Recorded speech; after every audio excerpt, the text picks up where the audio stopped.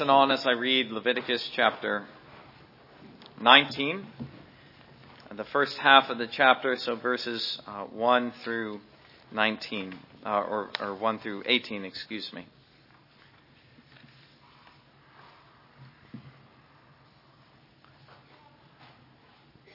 We are still in what is called the Holiness Code of Leviticus.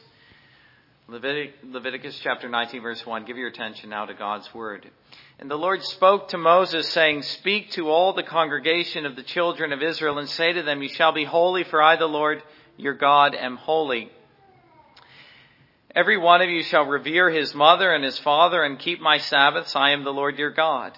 Do not turn to idols, nor make for yourselves molded gods. I am the Lord your God. And if you offer a sacrifice of a peace offering to the Lord, you shall offer it of your own free will. It shall be eaten the same day you offer it, and on the next day. And if any remains until the third day, it shall be burned in the fire. And if it is eaten at all on the third day, it is an abomination. It shall not be accepted. Therefore, everyone who eats it shall bear his iniquity, because he has profaned the hallowed offering of the Lord, and that person shall be cut off from his people. When you reap the harvest of your land, you shall not wholly reap the corners of your field, nor shall you gather the gleanings of your harvest. And you shall not glean your vineyard, nor shall you gather every grape of your vineyard. You shall leave them for the poor and the stranger. I am the Lord your God. You shall not steal, nor deal falsely, nor lie to one another. You shall not swear by my name falsely. You shall not profane the name of the Lord of your God. I am the Lord. You shall not cheat your neighbor, nor rob him. The wages of him who is hired shall not remain with him or with you all night until morning. You shall not curse the deaf, nor put a stumbling block before the blind, but shall fear your God. I am the Lord. You shall do no injustice in judgment. You shall not be partial to the poor, nor honor the person of the mighty. In righteousness you shall judge your brother. You shall not go about as a talebearer among your people, nor shall you take a stand against the life of your neighbor. I am the Lord. You shall not hate your brother in your heart. You shall surely rebuke your neighbor and not bear sin because of him. You shall not take vengeance, nor bear any grudge against the children of your people, but you shall love your neighbor as yourself. I am the Lord." And let us pray together. Our Father in heaven, how thankful we are once more for your word, and we acknowledge once again as ever that in your word we find the words of life, and we know that man shall not live by bread alone, but every word which proceeds from the mouth of the Lord. And certainly we are able to appreciate the relevance and the value of this material to us today, so much of it repeated in the New Testament. And even if not, then it is still obvious from the standpoint of just the morality of what you are expressing. Here is the moral law. Here is what we're meant to keep. God, we pray that we might have ears to hear what you have to say to the church. In Jesus' name, amen. I was interested to discover, and I think this is a very fitting way to describe this passage. In my reading this week, Leviticus chapter 19 was called the Levitical Decalogue, which I think is, as I said, very fitting. In essence, what that means is that the Ten Commandments are now restated in the book of Leviticus. And in particular, they are stated within the context of the emphasis and the theme of Leviticus, namely the holiness of God, whereas the Ten Commandments in Exodus were stated within the context of God's great deliverance from Egypt. Here it is within the context of setting up the tabernacle and the worship which occurred there, and the holiness then that was required of the people in the worship of God. And also, as I hope to stress, the holiness that became possible as a result of the ministry of grace through the priesthood in the tabernacle. And so what we have here, it isn't precisely this, but it's more or less a restatement of the Ten Commandments with certain variations under the general need for holiness. And so we are helped here in our general definition of holiness. What is holiness? That's the question that we have. Certainly that is a concern one would hope, in Reformed churches and Reformed preaching. But what is holiness? Well, holiness, we could say very simply is, in light of what we see here, keeping the commands of God. It's not just abstaining from particular practices of the nations or the heathens that you find in the world, but it's keeping the commands of God that you find in the Bible. That's the way to be holy. That's the way to be different from others. That isn't what you find the unbelievers doing, but that's what you find people in the church doing. They're people who delight in and keep the law of God. And so the life of holiness is a way of describing very simply the life which is devoted to God. Now, I would want to break this down into two main headings. And the first is just a general outline of the laws that are found here. You don't find commandments 1 through 10 stated 1 through 10. They're stated in a different order. And in fact, not all of them are stated, but nearly all of them. And then having done that, I want to look at or to make several observations about these laws. So, first of all, a general outline of the laws found here. Note, first of all, the division of the text. Verse 19 indicates a new section, you shall keep my statutes. That is indicating a kind of part 2, at least from the standpoint of the preacher. The Lord is indicating a new section has begun. And certainly, I think you will agree that verses 1 through 18 provide more than enough material for one sermon. So if only for the sake of convenience, we will leave off at the end of verse 18.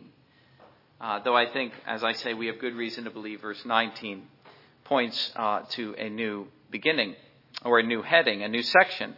Well, the first thing that we have is something that I've noted before. The first law that is stated is really the central law of the whole holiness code, and that is verse 2, a statement that is given again in Scripture in the New Testament, 1 Peter, you shall be holy, for I, the Lord, your God, am holy. That is what I am calling the law of holiness itself. It is a general summary of everything that the Lord is describing. Following that need, generally speaking, for holiness, in verse 3, the Lord says, in summary form, you are to keep the first and the second table of the law. He's summing up both tables. You're to honor your parents, and you're to keep my Sabbaths. The fourth and the fifth commandment, or in the order it comes to us here, the fifth and the fourth commandments. And if you have certain questions about this, I'm just, in essence, giving you a general analysis. If you have questions about, well, why did he do that? Well, that's where the second point comes in. We're just noticing the laws themselves. As a third law, in verse 4, the Lord restates the third commandment. The second commandment, do not turn to idols. Idolatry is forbidden. Don't make for yourself molded gods.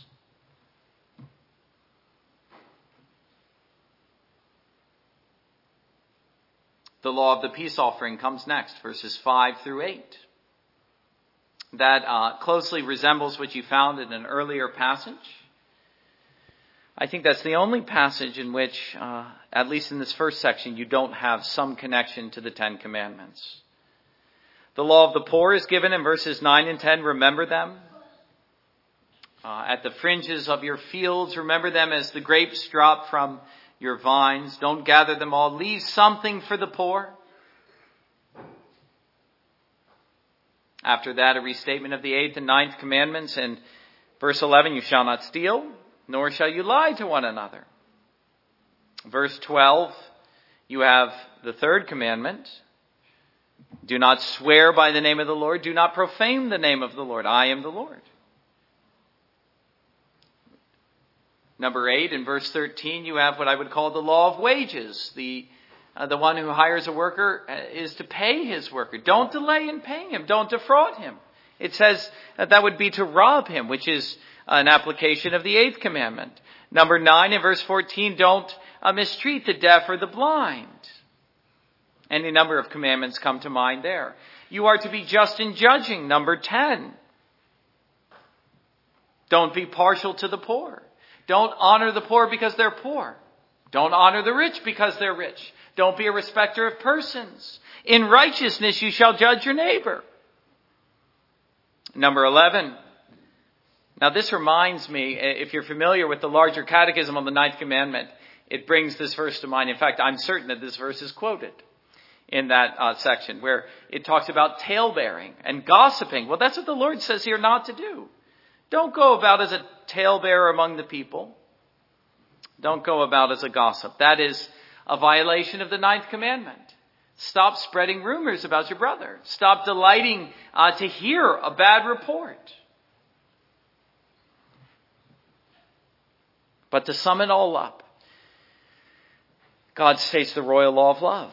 Don't hate your brother in your heart. You know, sometimes we think that the Old Testament is all about the external, and yet here we find that holiness is a matter of the heart. You'll rebuke your neighbor. Don't bear his sin. Isn't that interesting?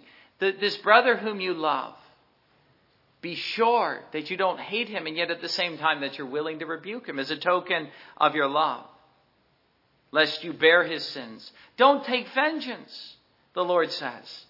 And don't you remember, Paul says the same thing in Romans chapter 12 at the end. Vengeance is mine, declares the Lord. It isn't a matter of the holy man to take it into his hand. Don't even bear a grudge, but love your neighbor as yourself. I'm the Lord. The royal law of love, as a way of stating the sixth commandment. You shall not murder. You shall not hate. You shall not even bear a grudge, let alone you shall not take vengeance, let alone bear a grudge. But you should love your brother. And so you have nearly all of the commandments restated. I think only the first, though maybe the first and the 10th. Well, let me make a series of observations about these laws. We're talking about holiness. That's what we have to keep before us at all times in the course of finishing out the book of Leviticus. And this is something, as I say, that has, I would hope, in the setting of this church, a kind of paramount importance in our thinking. And our great concern is to know, what is it to be holy? And that I think speaks to the abiding relevance of a passage like this. And as some of you have noticed as well, I might note, it causes it to fit in very nicely with Romans chapter 6. You're bearing fruit to holiness, Paul says now. You formerly were not bearing any fruit at all. You were living a fruitless kind of life, but now, as new men and women in Christ, you're bearing fruit to holiness. But even then, Paul leaves it at that. He doesn't tell us, what is this fruit of holiness? Well, the first thing that I would say in answering to the question in light of the teaching of these verses, and it's the same thing I've been saying, but I feel the need to say it over and over again. And the Lord seems to feel the need to say it over and over again as well. And that is how God obviously takes the priority in the concerns of holiness. Do you want to know about holiness? Do you want to know what it is to be holy yourself? Then you ought to know God. You have to know God. That was something we saw last time. And it's something we're going to see again and again. And we aren't good students of this subject unless we see him as the priority and standing at the center of the concerns of holiness. Why should we be holy? Here's the answer. Because God is holy. Just like the question, why should we believe the Bible is the God of Word? Answer. The Word of God, excuse me. Why should we believe the Bible is the Word of God? Because it's the Word of God. Well, here is the same line of reasoning. Why should we be holy? Because God is holy. And what does holiness mean for him? Well, it means this. It means his essential difference. It means his transcendent majesty, his separateness from sinners, his inapproachable glory. But the whole wonder of Leviticus and of the whole of the Bible, and indeed of the Christian experience, is that we are able to approach a God who is holy. We are able to dwell in his midst. We are able to dwell in his courts. Even though he says, I'm separate from sinners. He says, I will dwell in the midst of my people. And I will enable them to draw near unto me. So that, now to borrow language from somewhere in Exodus, I don't remember where, but so that they will be sanctified by my holiness. In other words, holiness as the concern of God becomes the concern of those who dwell in his presence. It has a kind of pervading and constant relevance to our lives. And we're meant to see this. Not just to behold the holiness of God, but to get a hold of it for ourselves. And so the next thing I would say is that holiness is always practical. There is a temptation when we begin with the notion of God's holiness to think of it purely in a theological or even in a theoretical sense. That's the danger of only talking about God's holiness. The danger is that we will think of God's separateness, and we will think that we can never understand it nor touch it. We will see it as something that is always beyond us and out of our reach, the holiness of God. But here, what God is saying, especially in Leviticus chapter 19, is that holiness for man is something that's eminently practical and concrete. It's something that has to do with the way that you live and the way that you relate to other people, the stranger, the neighbor, the family member, and even and especially God himself. But how does holiness come about in a man's life? Well, that brings us back to the first point. And it is first and foremost an awareness of who God is. You can't be holy unless you know who God is. And I've already said that God is holy. And that has to be our starting point. Be holy, for I am holy. But did you notice the refrain as well? Not just what he says in verse 2 as a kind of starting point, but what follows each of the commands. Do not turn to idols nor make for yourselves molded gods. I am the Lord your God. You shall leave grapes on the field for the poor and the stranger. I am the Lord your God. You shall not profane the name of the Lord. I am the Lord. On and on he goes. Verse 14, verse 16, and then verse 18 at the end. Again and again he says, it's interesting to note that God is stressing his holiness and his being before the command, but also after the command. And when he says, I am the Lord your God, he's saying that you belong to me. That is essential to the whole idea of holiness. We don't belong to ourselves, but God is saying that I am claiming you for myself. I freed you, to use the imagery and the ideas of Exodus. I freed you from the bondage in Egypt. I've brought you out of the house of Egypt. I've set you free, and I've made you my own. Now that is exactly what God is saying to us as well in Romans chapter 6. Having been freed from sin, you've become slaves of God. Included in this whole idea that we belong to God, that he has purchased us with a price, is that there is nothing optional about this. God is not saying, I think it would be good if you did this. I think it would be a good idea if you lived like this. Obviously, that's ridiculous. You read a passage like this and you realize God is saying, you must live like this. I demand it of you. You shall do this. You shall not do this. But tell me honestly, whether or not you treat holiness as something that is absolutely necessary in your life. Something about which there is no option whatsoever. Do you always, in the course of your life, feel the restraint of these verses? Or are you still treating holiness as something that is optional? Do you hear the Lord saying at the beginning of your days, be holy as I am holy. And at the end of the day, I am the Lord. Do these things determine how you live always? Or do you sometimes treat them as though they were optional? That's the test. That's the test if we know anything about holiness and the holy life. Whether we know what it is to live in God's presence. Whether we know what it is to be redeemed by him, by the blood of the Lamb. As a way to greatly bolster this thought in the eyes of Christian people, let us always remember that the same concern and the same arguments are found in the New Testament. For instance, 1 Peter chapter 1, verses 14 through 16, he says, as obedient children, not conforming yourself to the former lust as in your ignorance, but as he who called you is holy, you also be holy in all your conduct, because it is written, be holy, for I am holy. You see, he's quoting this very thing, and he's saying, I want you to be concerned, gravely concerned about how you live. And to measure your attitude and your life and your conduct by the standard of God's word, always. There's also what Paul says.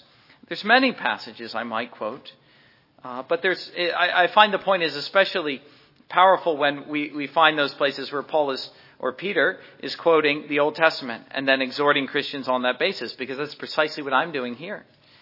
Well, Paul says at the end of 2 Corinthians chapter 6 that we are not to be unequally yoked with the unbeliever. He's not actually talking about marriage, even though that's how we always apply that passage. He's just talking about our fellowship with the world, not to have too close association with sinners. Quoting the Old Testament, he says, therefore, come out from among them and be separate, says the Lord, and do not touch what is unclean, and I will receive you. I will be a father to you, and you shall be my sons and daughters, says the Lord Almighty. And then he exhorts Christian people along these lines. Therefore, having these promises, beloved, let us cleanse ourselves from all filthiness of the flesh and spirit, perfecting holiness in the fear of the Lord. And so my point is simply this. And it seems this is the kind of thing we need to be reminded of always. That there's nothing optional about this. The New Testament or the Old Testament never gives us any wiggle room here. Now, in one sense, if you understand the argument, you recognize that this is true of us already. That the Christian in the church is already holy. We've been made holy by God himself. He's declared it about us. Indeed, that's part of the reason that holiness in a practical and ethical way becomes so necessary, if not inevitable, for the Christian. It's because he is holy. But it is this fact that brings about the need for practical and ethical holiness in his behavior, as Peter puts it. The conduct, the way that you live. Or if you take what he says later in 1 Peter 2, what people see. And when people look at you, what do they see? Holiness is something not only that isn't optional, but that is tangible. It's a kind of light that's shining in a dark world. It's something that's evident in our lives, something which men can see. And so holiness is not optional. It's the calling of the church always in every age. And it is the particular calling of every Christian individually. A man who is a Christian is not free to decide these matters. He is not free to decide how and in what manner he wants to live. He's now a slave to God. Romans chapter 6 once more. The trouble, of course, is for us to grasp this, to fully reckon with this reality so that it transforms everything about us. But I've already suggested the way to do this is to keep God and his holiness at the forefront of our thinking always. Be holy, for I am holy, says the Lord. I'm the Lord your God. Another way to put all this, borrowing from one commentary that I read this week, is that holiness is always up to date. Not only is it never optional, but it's always up to date. Didn't you notice that when I read Leviticus 19 and then I read 1 Peter chapter 1? And did you ever think that it was out of date? You read Leviticus, the holiness code, and you think, well, what does that have to say to me? Well, I'm telling you, it has a great deal to say to you, and it has a great deal to say to the Old Testament Jew. Now, I'm not saying that it's relative. That's how the liberal treats a text like this, and that's certainly not what I'm saying. But you will always notice certain features in the holiness codes of Scripture that have relevance to the particular age in which they are given. Now, does that mean holiness is relative? No, it doesn't. But it does determine which behaviors to avoid, for instance, just as it determines which behaviors become important, especially as the essential difference between the Christian and the age in which he lives is at stake. This is the essence of holiness. the difference between the believer and the world. And so you notice one thing in the Old Testament and something else in the New. For instance, remember what I said about the law of the peace offering. Well, you don't find the law of the peace offering in the New Covenant. But the fact that you find the law of the peace offering in the Old Covenant doesn't mean this holiness code suddenly is irrelevant to us and has no value.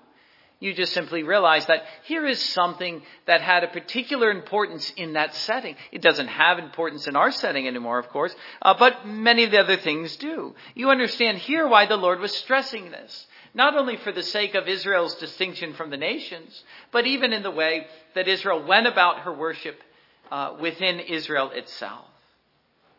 You are to go forth. You are to do it in a particular manner. You are to do so not in an ostentatious manner that draws attention to yourself, but do so freely. So many things the Lord is saying to Israel in that point. Well, when you come to the New Covenant, you notice at times a different emphasis. Much is the same, but some things are different. Now, the Holiness Code looks something like this. Not that the church is living a totally separate existence, as was the case in Israel. But if you look at 1 Peter chapters 1 and 2, for instance, as a kind of New Testament holiness code, what you discover, and certainly this is true of us now, is that we are living among the Gentiles. And what is even worse, you might say, though it is certainly the will of God, just perhaps we aren't so happy about it, is that you're being ruled by Gentiles. You're not being ruled by Israelites anymore. You're among the Gentiles. You're being ruled by the Gentiles. You're even submitting to Gentile, that is, unbelieving rule in many cases. And yet, what is so interesting to notice is that the overarching idea of holiness is the same, whether you look in Leviticus chapter 19 or 1 Peter chapter 2. And that is the idea that we belong to God wherever we find ourselves, and we are committed to observing His ordinances. We could also observe that the essence of our duty to God is the moral law. Holiness has to do with this more than anything else. If you're interested in defining holiness, then I can point you to no surer guide than the Ten Commandments, whether you find them in Deuteronomy chapter 5, or in the Sermon on the Mount, or Exodus 20, or here in Leviticus 19, the moral law of God. Is the ceremonial law at times interspersed? Yes, it is in the Old Testament. But that doesn't mean that this isn't the moral law. And the moral law has relevance in every age.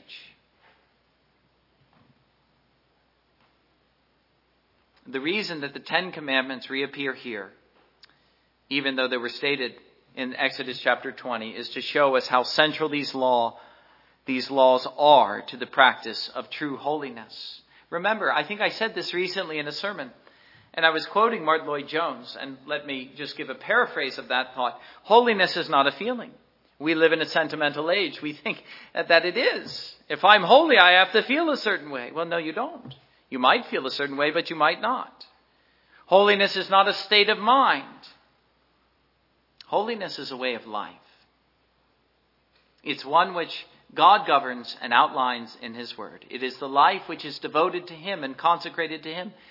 The man who is holy is like the blessed man in Psalm 1, who meditates on God's Word. He doesn't walk in the ways of the wicked, nor stand nor sit. But daily he dwells and meditates on the law of God. He's blessed. He's bearing fruit. That's real practical holiness. The man who observes and keeps God's law. To that same end, and I promised I would return to this. Let me do so now. Do you notice the priority that's given to the Sabbath itself? Be holy even as I am holy. Revere mother and father and keep my Sabbaths. I'm the Lord your God. It's not incidental that the Lord begins with this. I'm not sure how else to put it except to say the way to be holy is to keep the Sabbath. That there is no real practical holiness in the church but for keeping the Sabbath. The man who does not keep the Sabbath is not a man who's holy. If you think of the command itself, remember the Sabbath day to keep it holy. Do you understand that God is saying that the concerns of holiness are attached in a particular way to the Sabbath itself? so that God's holiness is found even as we keep the Sabbath holy, as something that is separate, as something that's dedicated to him. Robert Murray McCheyne,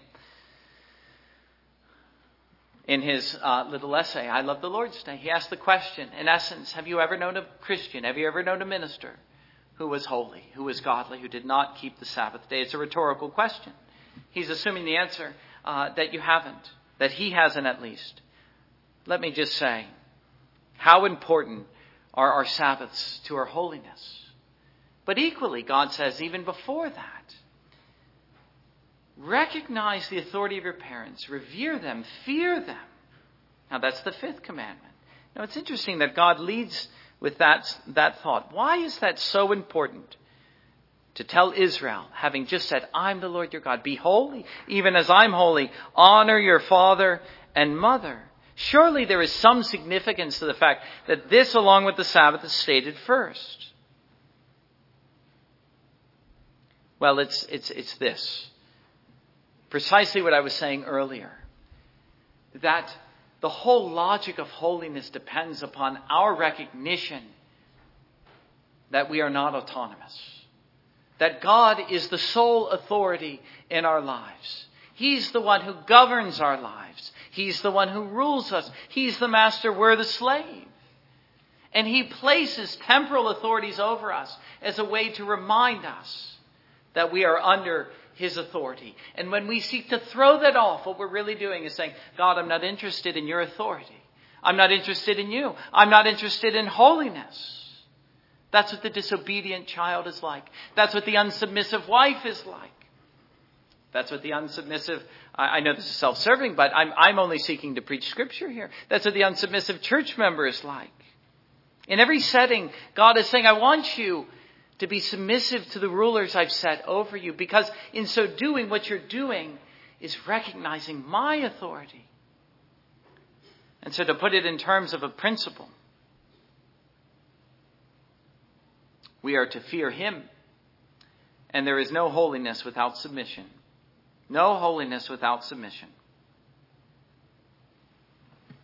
Likewise, did you notice the many settings in which God, or in which our holiness rather, is to be worked out?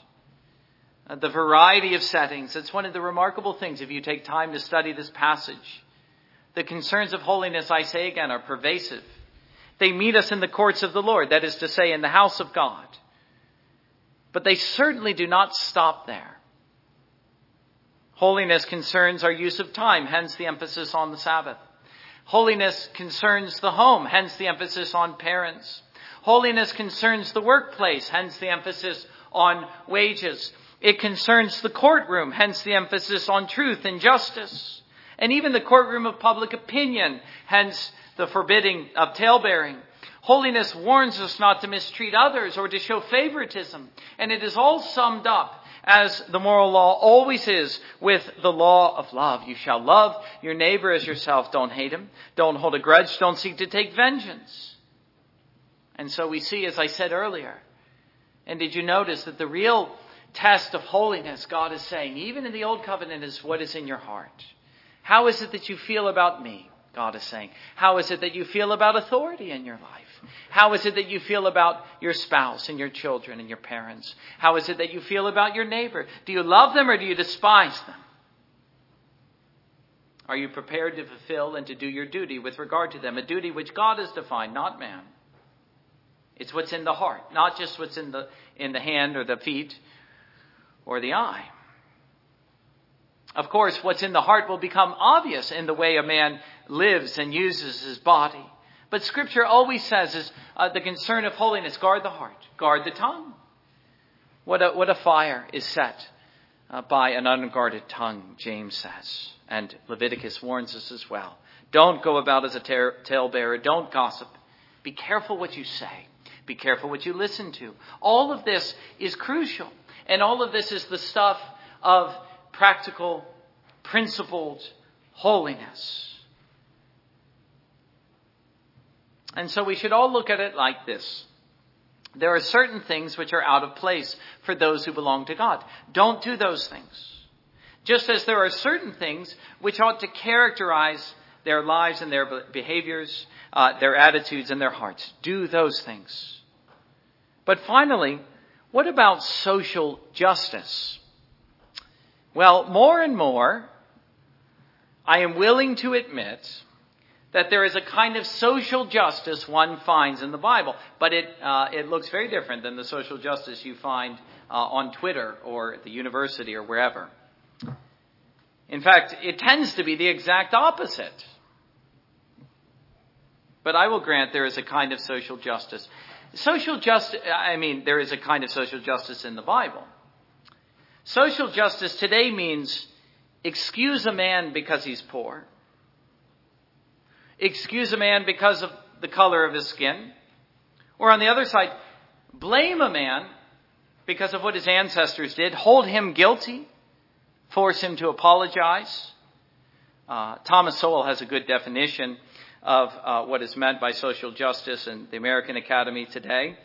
I'm paraphrasing what he said. I don't have the exact quote. He says, today people are blamed for what they didn't do, and they are excused for what they do. That's not justice. And the Lord is saying that the righteous man and the holy man, he's a man who knows what justice is, because he's a man who knows what God is like. The scriptural definition doesn't overturn the notion of justice. It sets it right. The scriptural definition says, in a social setting, let's say you're in the court of public opinion, or let's say that you're in the courtroom, show no favoritism. Do not excuse the poor man's sin because he's poor. For one simple reason. God doesn't do that. And we are to be like God. He doesn't excuse the poor man at the bar of his justice for his sin. He condemns him. At the same time, God says, remember the poor.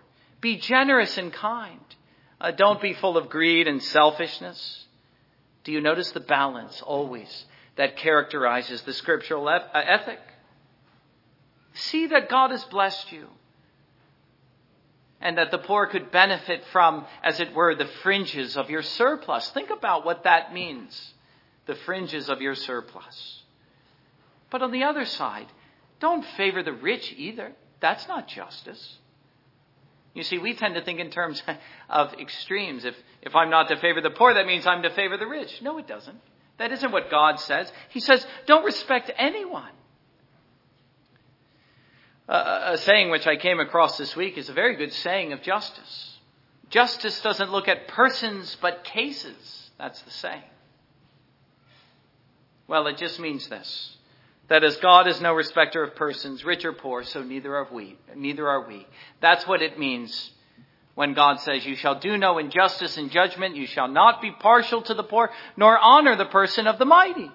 In righteousness you shall judge your neighbor. There is social justice, if there ever was one. Justice, that is to say, in society, on the social level. The question then, as I close, that must preoccupy us in our minds, in our study of personal holiness is, even before what is holiness, what is God like? And then our great aim becomes, and it has been ever since Adam was placed in the garden, to be like God.